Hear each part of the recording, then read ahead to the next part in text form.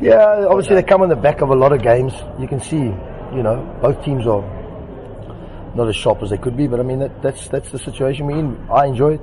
The problem with us is, with our squad compared to theirs, we run out of players. We got no players, That's why we're playing the kids.